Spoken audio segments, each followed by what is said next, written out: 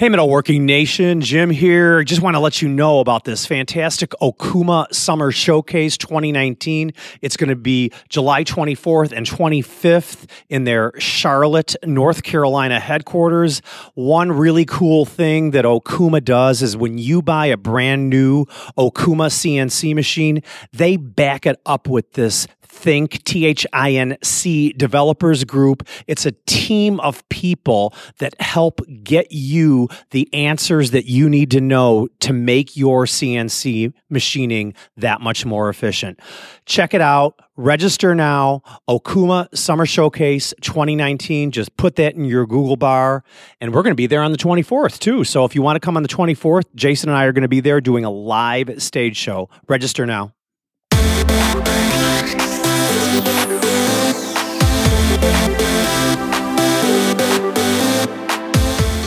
Welcome to Making Chips. We believe that manufacturing is challenging, but if you are connected to a community of leaders, you can elevate your skills, solve your problems, and grow your business.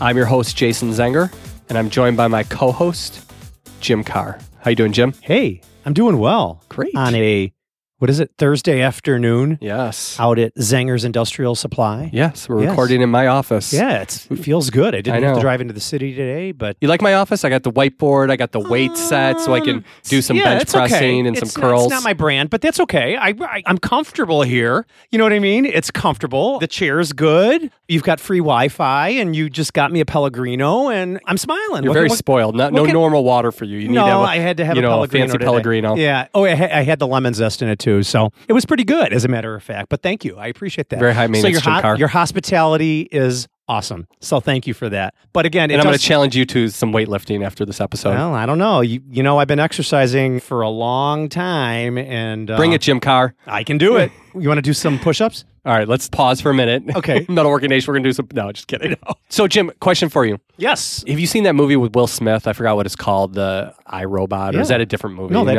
is Will Smith. Yeah, I don't know. Whatever ones were... Boy, that's an old one. Or no, it's the one where I don't know. Anyway, there's this movie he where... was part robot, yes. Yeah, where the robots take over and, are you ready for when that happens?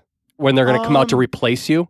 When they no longer need you to quote jobs? I have to admit that I do have a lot of years behind me, and it is quite crazy to think about the changes in our society, the changes in our culture, the new laws that are being implemented.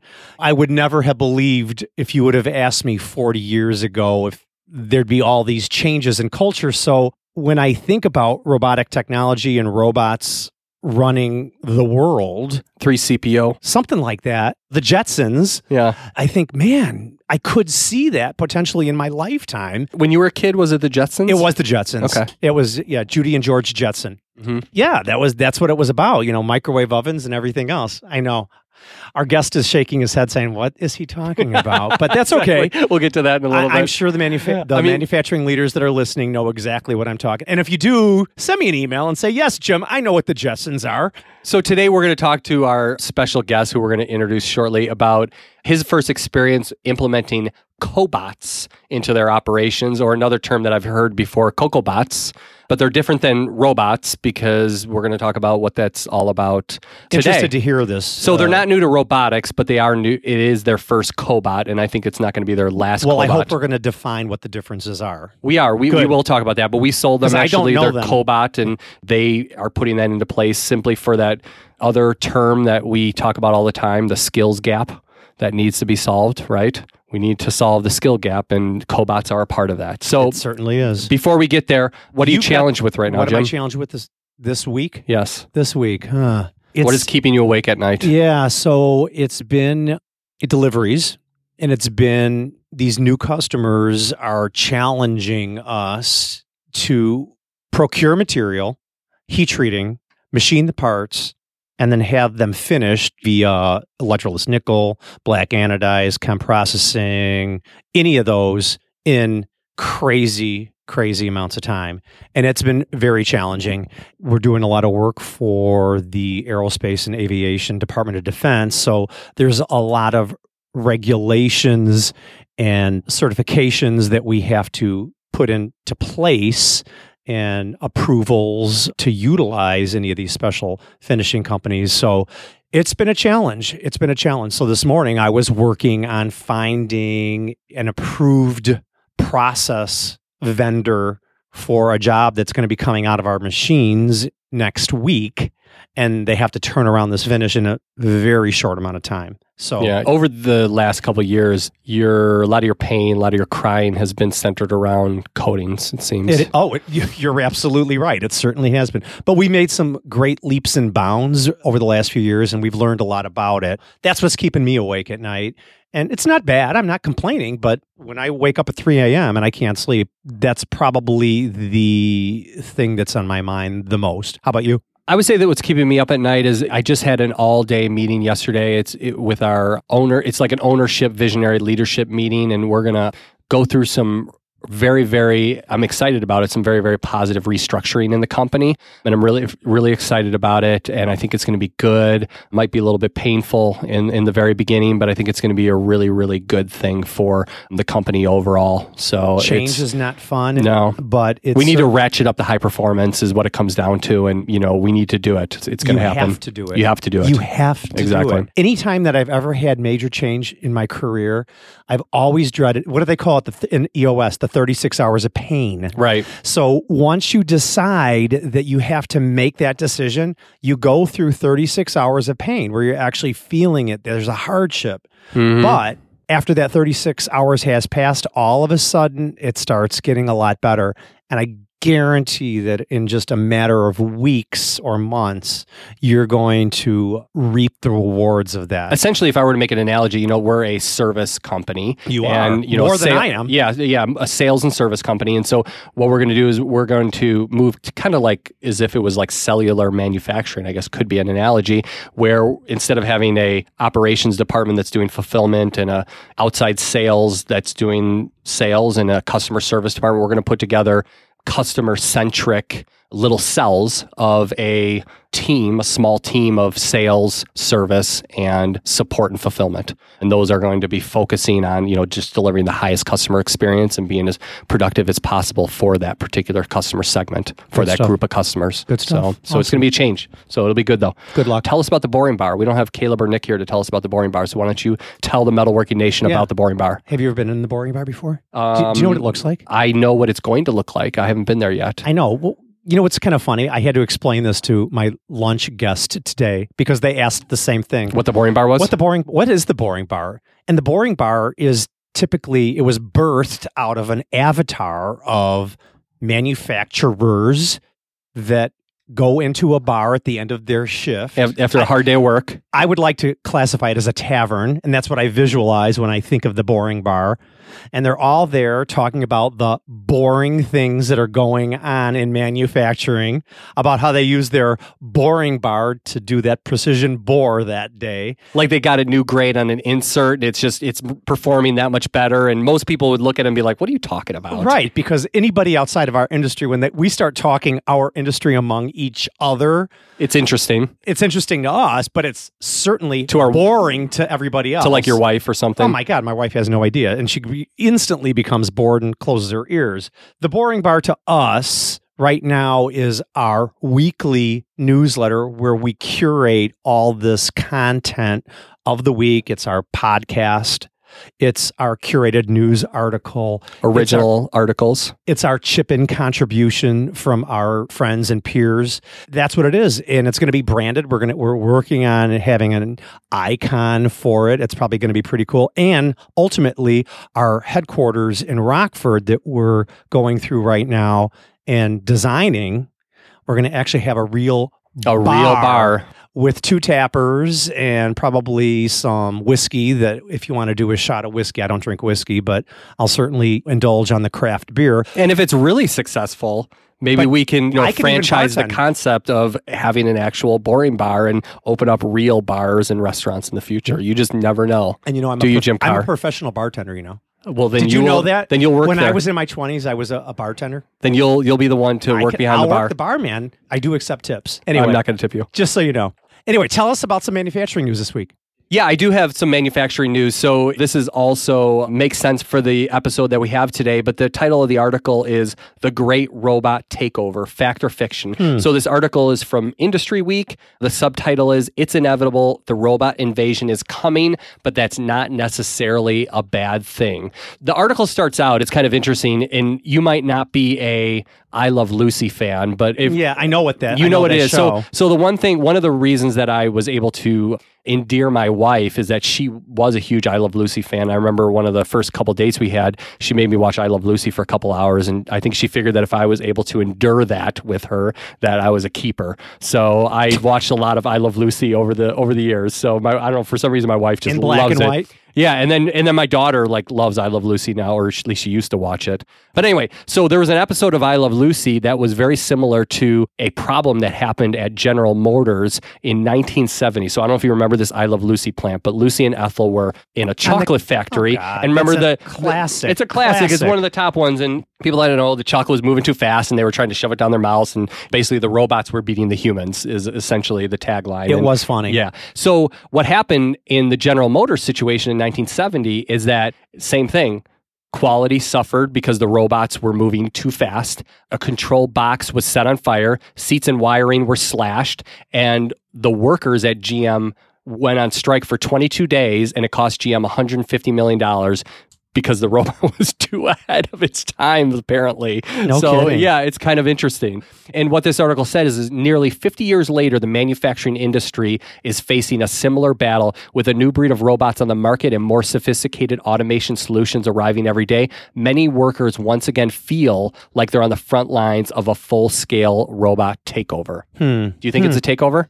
No, I don't think it's a takeover. I don't think it is either. I think it's sometimes these articles are dramatized. But that's okay. It's somebody's perspective. But I think it's just like, you know, what I see in my shop is just like not only CNC technology, but I see CAM technology is really the leader lately. Because what I used to do in the mid 80s and early 90s when I was on the shop floor running CNC machines is I was using G&M code programming, G-O-X 1 inch, Y minus 2 inches, Z0, initial plane, G81, G90, blah, blah, blah. We weren't utilizing CAM technology like we are today. I would say 80% of the jobs that we run 95% of the jobs that we run in our shop now is that tool path is generated in master. And you don't even have to touch it. Yeah, you create the tool path. And you're done. It converts that tool path into a G&M code program, and then it post-processes it into what machine tool that it's going to be run in. And that happens so fast, Jason. Mm-hmm. So what I see is just the technology movement moving forward in a capacity that's appropriate for the manufacturer. So if you're running production and you're doing a lot of arduous, cumbersome, labor-intensive work, maybe a robot or a cobot would be the ideal new technology to implement into your business. Whereas in our shop, it may not be there yet, and I look forward to... We've talked about it a little bit. I look forward to what our guest has to say because I've got lots of questions for him, but most importantly, I think it's just taking technology and really amping it up. Whether it's robotic technology or CAM technology or CNC technology or tooling technology, it's all the same thing. And it's great. It's helping our lives hopefully be a little bit easier to get through. So going back to this article, these are some interesting numbers to think about. Universal Robots, which is the brand that we sell, was one of the first collaborative robots back in 2008, and they're currently the market leader.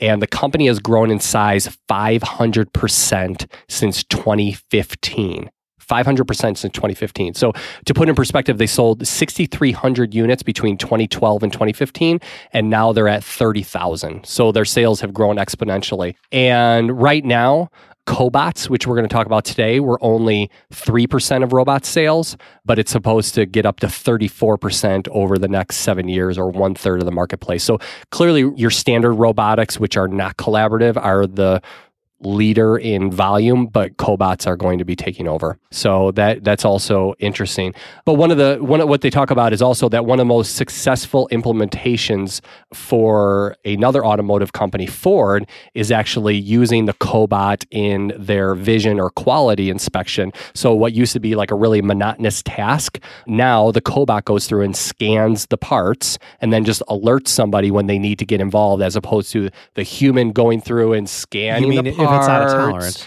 Yeah. It bumps it out. Yeah. So, I mean, if you think about it, why should a person sit there and start scanning that part when there's nothing wrong with it, when you could just program a Cobot just to do that, and then it sounds off an alarm and he goes over there and he goes through the manual process at that point. So I think that there's, you're just going to see this cobotic revolution just explode. Got it. Well, I have so many questions for my guest. I'm actually opening up my notes that I took down earlier before we hit the button because I don't want to forget them. But before we bring him in, you want to share with the Metalworking Nation how to subscribe to make the very new, cool, highly technological way, an easy way to subscribe to the Boring Bar. Yeah, so I'm not going to give a lot of details. I want to keep it a surprise, but it's very simple. It's not that big of a secret. So I'm going to say the number a couple times so you all can stop driving Did you say stop y'all? working. Yeah, I did. Yeah. Well, my wife's from Dallas, remember? Oh, okay. So here's the number. You're going to text to this number, 38470. Once again, that's 38470,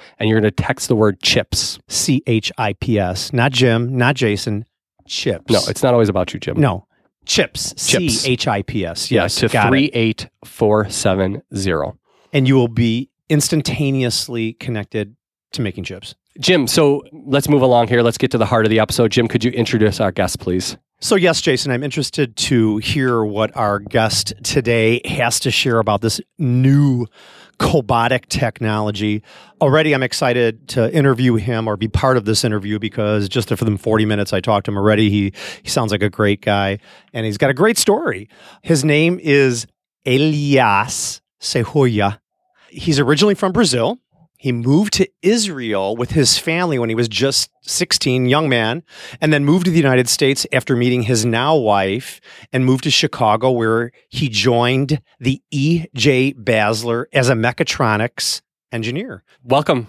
Elias. Thank you guys for hosting. Welcome to the show. How did Jim do? How did I do? Oh, you did a great job. Articulation-wise. Yeah, so for the Metalworking really Nation, tried. that was Jim's third try It was. at saying his name. And if you listen on to the end, you'll probably hear all the bloopers where and Jim I tries do and fails. think I'm kind of cool, but at the end of the day, we were just Jim's saying, always trying to roll his tongue, and it's really. I appreciate the articulation and being as authentic as you can. Especially when you have a boring name like Jason Zenger or Jim Carr. Or Jim Carr. Yeah. I mean, that Your name is is just a little bit more boring than mine is. It's 2 syllables. Yeah, at least mine has a Z in it. Yes, Yeah. I know. Yeah. I know. Mine's about. I just as wanted to try to make you benign feel as- better by saying benign as they But mine's come. pretty cool. Can Mine's I pretty brag? cool too. Can I brag just a little You bit? can brag. Sure, of course. Elias Serruya. Yeah, There you go. Yeah, I he love says it man. right. So let's start. What brought you to this position at E.J. Basler as their mechatronics engineer? Well, when I got to America, coming from Israel, I got into E.J. Basler because my wife's father is the CEO of the company. So he said, hey, look, I have an opening over here. You can be the engineering intern for E.J. Basler and just try it out, see what you think. And I joined the company. So I started at E.J. Basler as a engineering intern. And as the intern, I used to do a lot of cycle time studies and run efficiency charts and help around with the engineering team. Then a year later, I had the opportunity to lead one of our production cells, and I was there for 2 years. It was great. I learned a lot about cycle times, about tooling, manufacturing processes.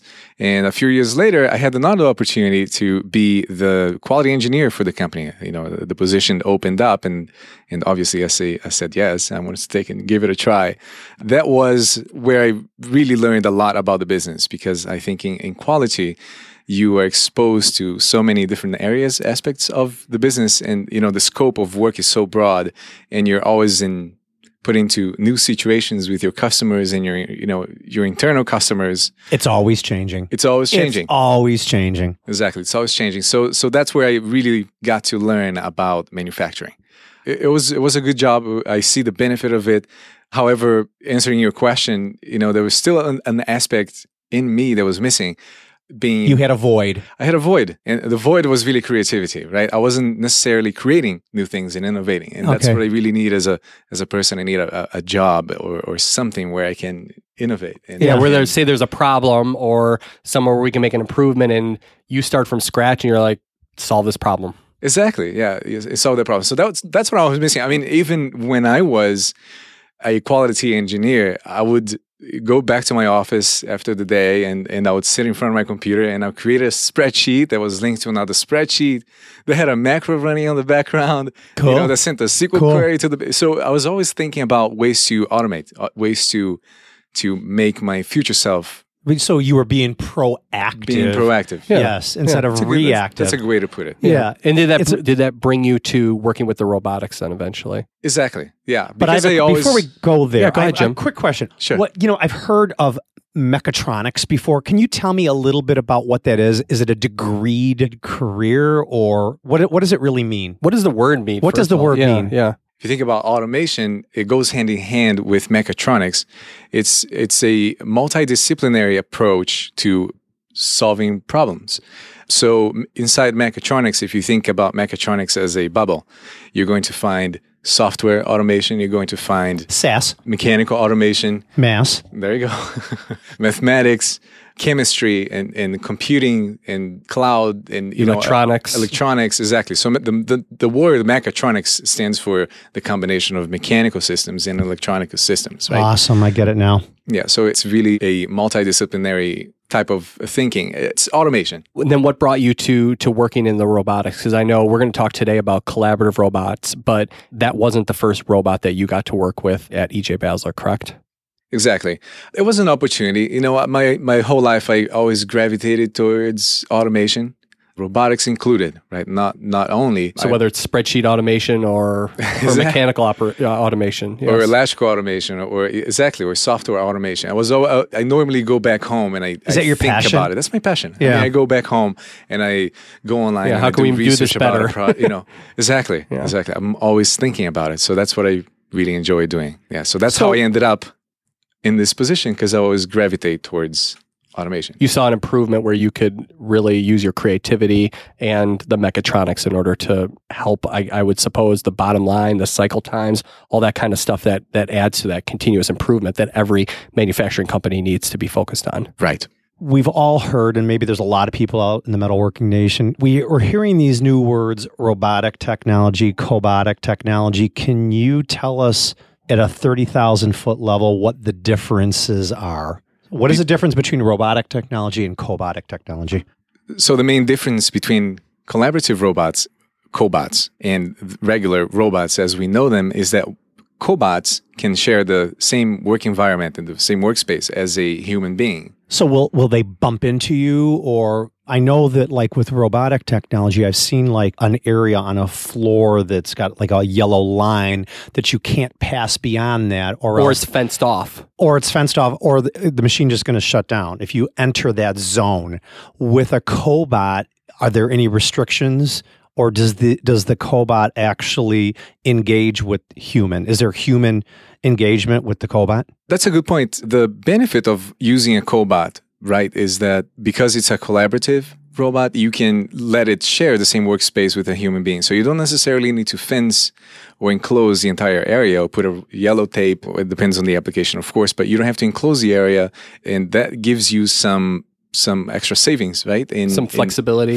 Some extra savings in regards to safety, right? You don't need safety fences. You don't need safety hardware. You don't need safety sensors. You don't need a safety redundancy inside your controller's logic, right? Mm-hmm. Yeah. So if you bump the cobot or the cobot bumps you, it stops. It would stop. There's regulations on the speed that it can travel or the velocity, such that it's not going to hurt you. It's not going to hurt you. Yes. Is it move like a human moves, like at that same pace? we all know that the advantages, I would assume, it's with a cobot. Yeah, it's meant to mimic in a lot of ways, like say a human arm. That would be, a simplified way of thinking about it. It's not going to have this huge velocity behind it. It's not about speed. Right. Whereas those traditional, like you think of like the welding robots. Yeah. It's like going 100 miles an hour. If one of those bumps into you, it could kill break a bone, right. Yeah, absolutely. So this is just taking away arduous, redundant,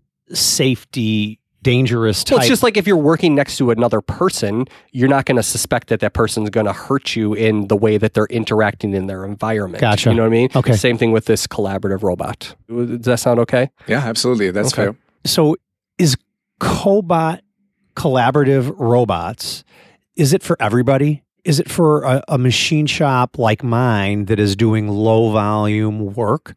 What would be a good application for a shop like mine? And I've shared with you just a little bit based on what you heard about what we do at Car Machine. Could there potentially be a certain application for a shop like mine, and what would that be? So for shops that run lower amounts of production, I think because you don't have that very repetitive type of work in a shop, right, you'd have to obviously find the right application that takes away some of the human work. Now, some of that could be related to quality assurance. Let's say you want to inspect all your parts, right? You could mount a laser sensor to your cobot, and you could scan the pieces and just let it run. That way, you'd actually be automating your inspection processes. Right? Understood. Yeah, and one of the other advantages you have with, say, cobots as opposed to your traditional robots is, with the traditional robot, you're spending a lot of money to set that robot up, to program the software, and to make sure that it's repeatedly running at a high pace. For you, Jim, in like a lower production environment, whereas EJ Basler is more of a high production environment, but for you in low production, that cobot is so easy to reprogram on a new job that it could make sense for, say, machine tending if you had, say, like a medium production job, or it was something bigger than a couple parts, but you needed the machine to do the tending for you instead of your operator doing it. So does that make sense? It certainly does. Thank you for that. But you mentioned one thing that got my mind thinking about programming. What is the difference in skill level to program a robot versus a cobot? Is it teaching the cobot how to do it? Like moving the arm, and it's, how like when you do trace like a CNC, I would say, and you tell it moves from this point to this point to this point to this point to this point to this point. Is it kind of like the same thing with showing the cobot that you're going to move here, and then you're going to move here, and you're going to do this, and then you're going to do that? Is it just mimic the movements, and it retains those points, those on the Cartesian coordinate system? Yeah, that's essentially what it is. You're basically teaching your cobot or robot in the same way that a cobot would do. A regular robot would also work, as you're just teaching points in space, right? Right, exactly. So you move to a position, you record that point in space. Got it. That's what I thought. And then you move to the next one, right? And somewhere in between your logic, you would have conditions, right? So you look for inputs from a sensor. So if you're about to grab a workpiece from a table, you would basically look for an input that says, hey, that workpiece is actually in place. Go ahead, robot, and close your gripper, and so on. So that way you build your logic. I understand. Another thing that you just mentioned is, do all cobots have grippers on them? They must, because otherwise it has to automate a process, right?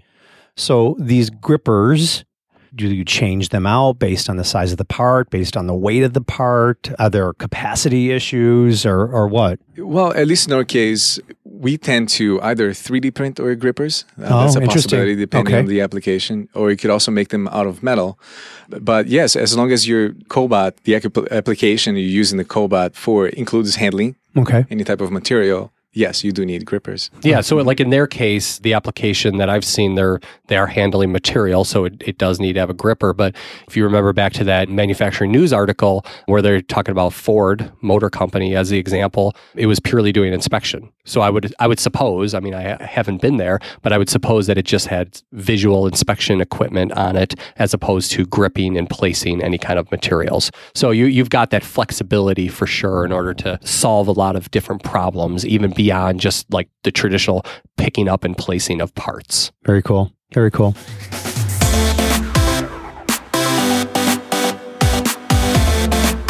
Jim, don't you have online chat for Car Machine and Tool? As a matter of fact, we do. And, John just mentioned me the other day that somebody was chatting with him online. I'm like, great. That's all millennials want to do, right? Yeah, and that's why Xometry has it as well. I know. It's fantastic. You can just go right to the thing. If you have a question, just go right to the chat box, type in your question, and they can answer it for you right away. Yeah, there's a little box that says help with a bubble. Type your questions in there, and away you go. Go to xometry.com, XOMETRY.com.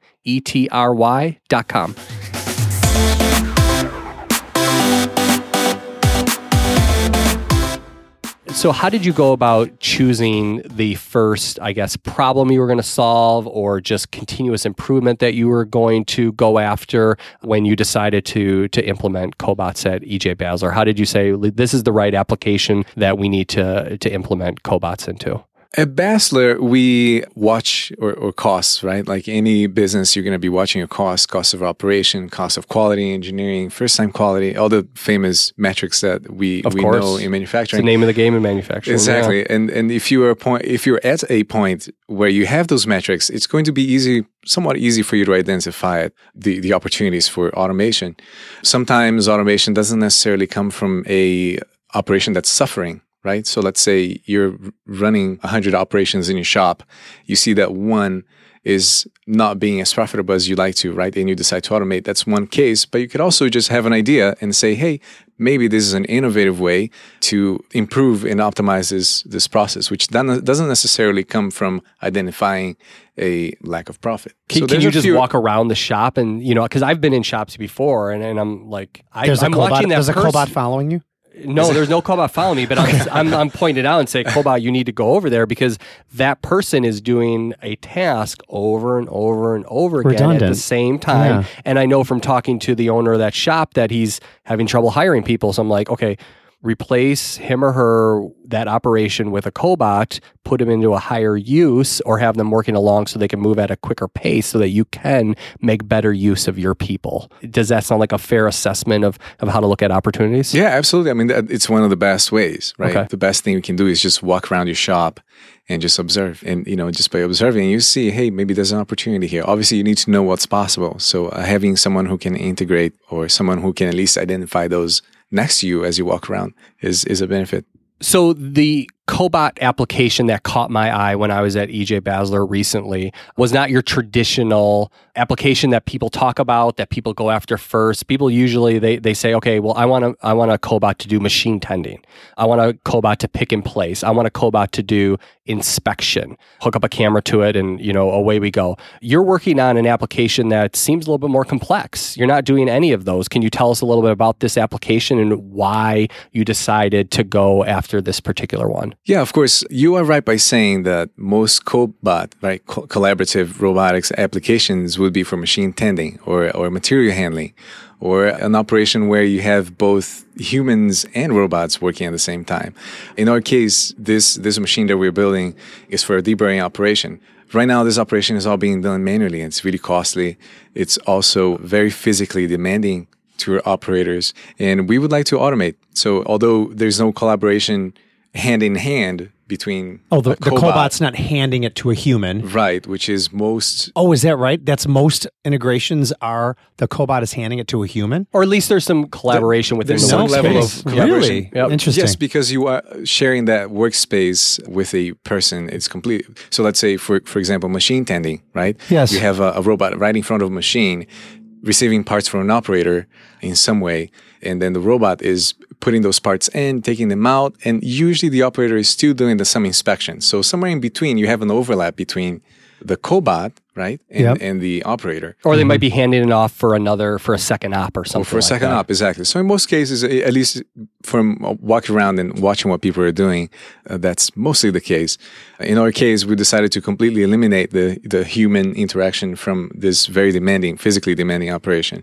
Is it deburring like on a pedestal grinder, or, once the Cobot grabs the piece part, does it have to pick it up numerous times? Because I would imagine the grippers on the Cobot are going to be over the areas of the work piece, and it has to grab it so we can remove a burr from like a pedestal grinder or something else. It's a good point. That could be the case. In our case, because we're so lucky, we don't have to deburr all around the workpiece. Okay. Right? So we actually have some areas where we could just grip and not move, right? So you don't have to actually clear that area and then come back to deburr it, right? It's burr-free already. So if you grip on it, you can finish the entire operation without re-gripping. So you're gripping on the deburred area already and making it, does it go to a pedestal grinder, or what is the deburring operation? We're using a buffing wheel. A buffing wheel, okay, We have perfect. tried different types of wheel. And Sure. Obviously, depending on what material you're using, some will Right. work better than others. Totally get it. And essentially, the cobot is mimicking the motions that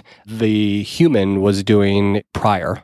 One of the things that I noticed that you have that low voltage box, which you explained to me, is the brains and controls the universal robot, which is not the typical. Typically, users use the controller for the universal robot, but you have that control box that's doing it instead, right? So to me, that's a little bit more complex there. I see. So when we decided to automate this particular job, well, obviously we had a few options, right? You could do exactly what you said, which is have the robot be the brains of the operation and handle all the signals that you have to use. For example, the robot is going to tell the motor when to move so that you can deburr. It's going to tell it when to stop. It's going to tell camera when to take a picture of that deburred edge to make sure that it was actually cleaned. In my case, I decided to split the controls. So I decided to have a PLC actually be the brains of the operation and use the robot as a separate controller and just put a handshake between the two.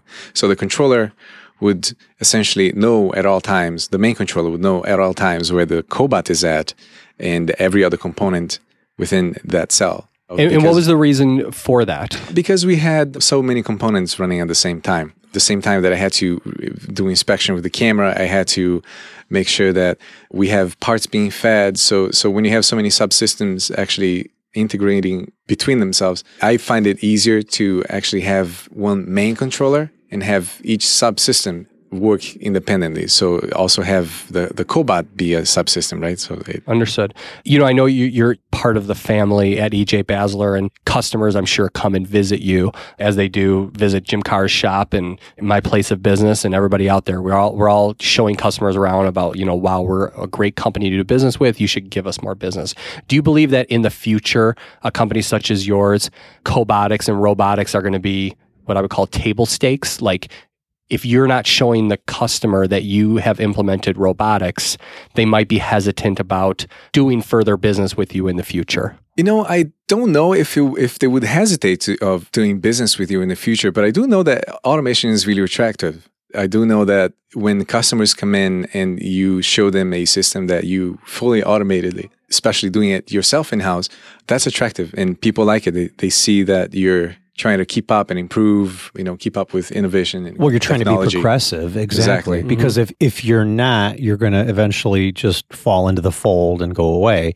If you're not trying to keep your technology high, you're eventually going to be status quo, and then after status quo, you're just going to be below the bar. And it's like when your dad told you didn't want to buy a CNC machine. Yes, right? exactly. Kind of, sort of, exactly. And you said, no, Dad, we're going CNC. Well, actually, he was the one that said we're going to go CNC. Well, I do know some companies out there where their dad said that, and they're not around anymore, right? Exactly. So along those same lines, I know that the Basler family does a lot of work at Leiden High School, who actually we've done an episode with before in the past. I think it was episode 56 and 57.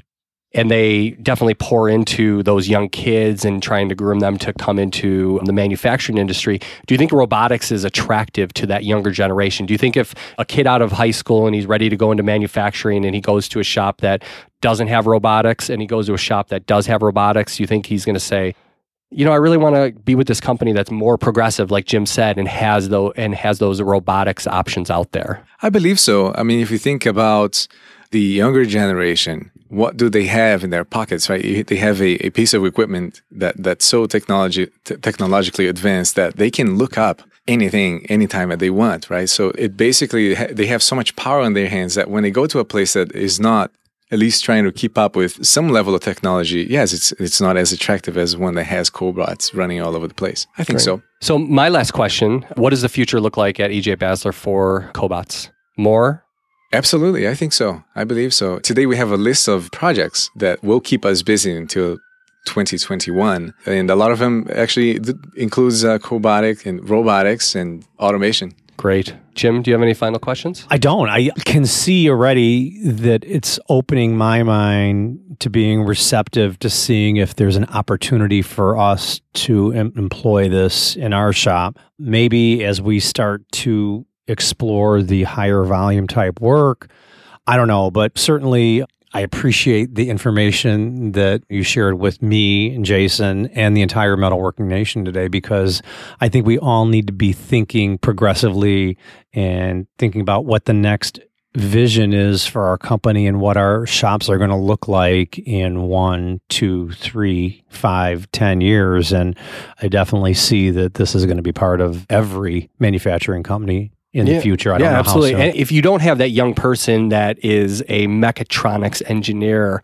like Elias on their team, it can probably be really intimidating. But I think it's like Jim said, it's something that you need to start exploring. And the reason that Making Chips exists is to bring this community together and make each other better and elevate the industry. So I would say if you have questions about this, email Jim and I. Let us know what your questions are about cobotics, because we'd love to talk about it on the show, and let us know what your pain points are, or let us know what your experience is using cobotics, because there's so much discussion to be had about this subject matter.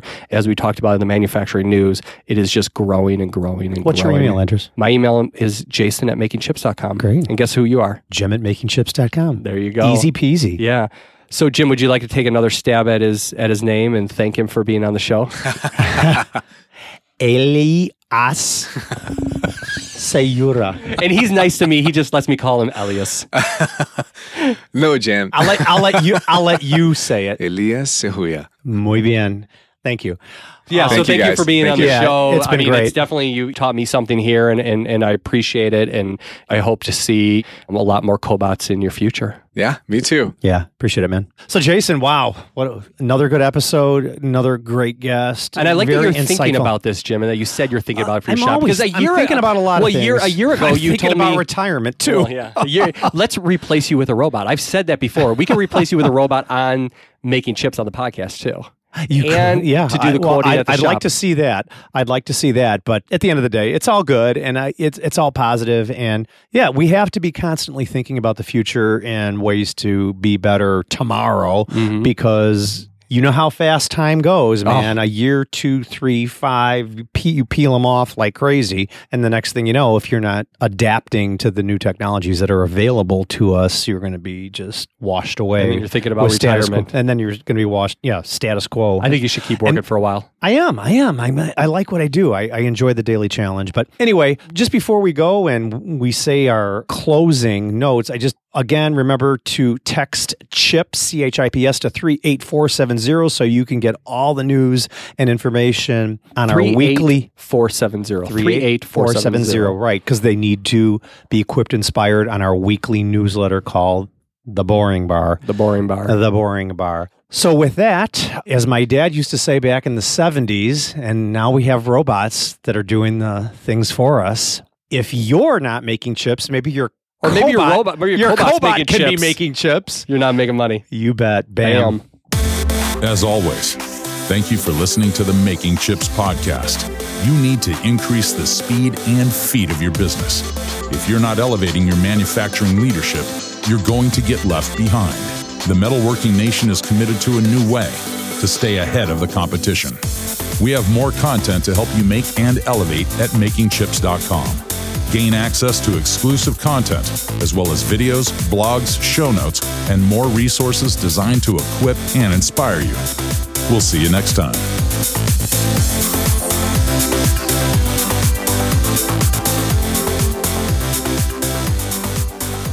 Elias Serruya. He's telling you wrong. No. Remember, the accent is on the I, so Elias. Elias. Perfect. Okay, we'll start it again. I wrote it down. Hey, Jason, I love acronyms, right? And we've got the Making Chips acronym book, right? Yeah, so what do you want to add to it? Well, it's called FSBS. Are you swearing in that one? I am not swearing in that. And it's all about Pro Shop ERP. So what does it mean? What we're using, it's for... Let me guess, the S means shop.